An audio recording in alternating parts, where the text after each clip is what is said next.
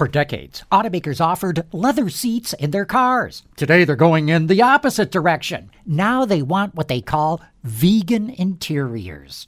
With Automotive Insight, I'm John McElroy. Automakers are telling their interior suppliers they want alternatives to leather-wrapped seats, armrests, shift knobs, and even steering wheels. They're going to start offering customers leather delete options so they can brag no animal was slaughtered to trim out their car. In fact, automakers don't even want any substitute material that uses graining that mimics an animal hide. Instead, they want cloth and high-tech vinyls that look and feel good.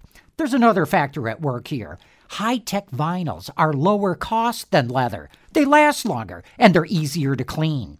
Tesla was the first automaker to go full vegan with its cars, and it sure sounds like the rest of the industry is going to go that way too. With Automotive Insight, I'm John McElroy, WWJ News Radio 950. All-star closer Kenley Jansen, we have a question. What's the best podcast of all time?